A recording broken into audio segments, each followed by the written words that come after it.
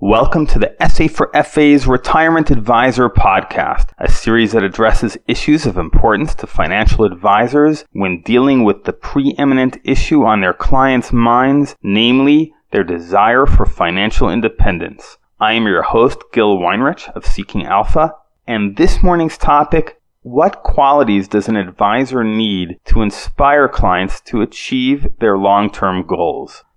I've noted before that in this industry, awash with information, much of which is not constructive for people with constraints on their time, to put it diplomatically, I do make a point of reading Jane Wollman Rusoff's interviews. She's got an out-of-the-ordinary knack for bringing out her subjects' views and personalities. Her latest interview with a distinguished behavioral economist left me a bit cold, but that's not because of the interview, but the answers, and I kind of expected it from the outset. Behavioral economics as a field has not reached its potential. We need a greater focus on insights that are usable by financial professionals and ordinary investors alike. And of course, before we even get to the level of an insight, we need to be sure we're steeped in reality. For that reason, I'd like to quote one brief answer from this interview, because from it we can learn how to become a better financial advisor, but only after noting that the answer given just doesn't make a lot of sense. Jane Wollman Rusoff asked a great question about the sort of relationship advisors must have with their clients to engender the necessary self-sacrifice for clients to achieve their long-term goals.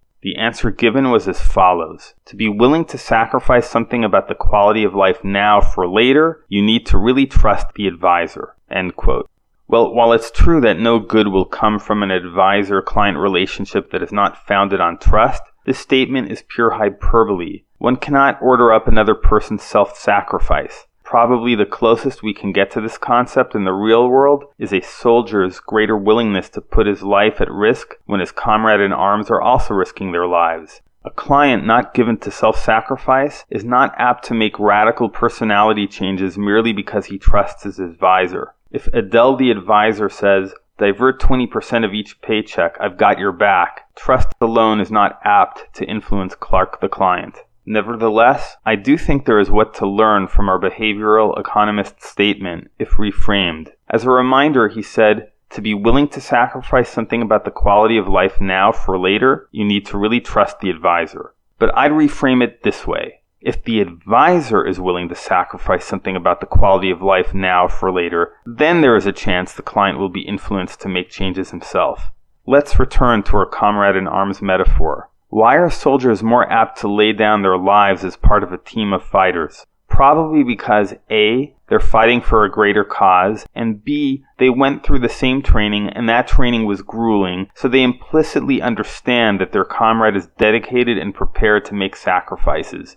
The field of medicine may be the second best example outside of the military. Doctors aren't risking their lives, but it is understood that they went through a decade or more of difficult training and they have to, or had to, work difficult shifts. Similarly, their mission is to save and enhance lives. Many smart people can find work that is remunerative without that level of self-sacrifice. So it is understood that a doctor is one who knows self-sacrifice, and even still, many patients will ignore the doctor's advice, though many, of course, may accept it. A financial advisor who wants to be able to influence his clients to undertake difficult self-sacrifice should exude this characteristic. This is not something you can fake. If it's part of who you are as a financial advisor, it will come through. In some precincts, it is common for financial advisors to wear Rolex watches and drive fancy cars. The thinking may be that displaying wealth ostentatiously attracts clients with similar aspirations. It may even work as a business strategy, but if you're in it because you want to help clients undertake the necessary self-sacrifice to achieve difficult goals, then you are more apt to exude that with your modest accoutrements and demeanor. Modest is not incompatible with tasteful, by the way. Soldiers, physicians, educators, and people in every profession, the best of the lot, demonstrate their commitment not through a motivational speech, but through living the ideals they espouse. I'd view free counseling for those who cannot afford professional advice or voluntary financial literacy training as more solid indicators of this commitment than the success symbolism of a Rolex watch.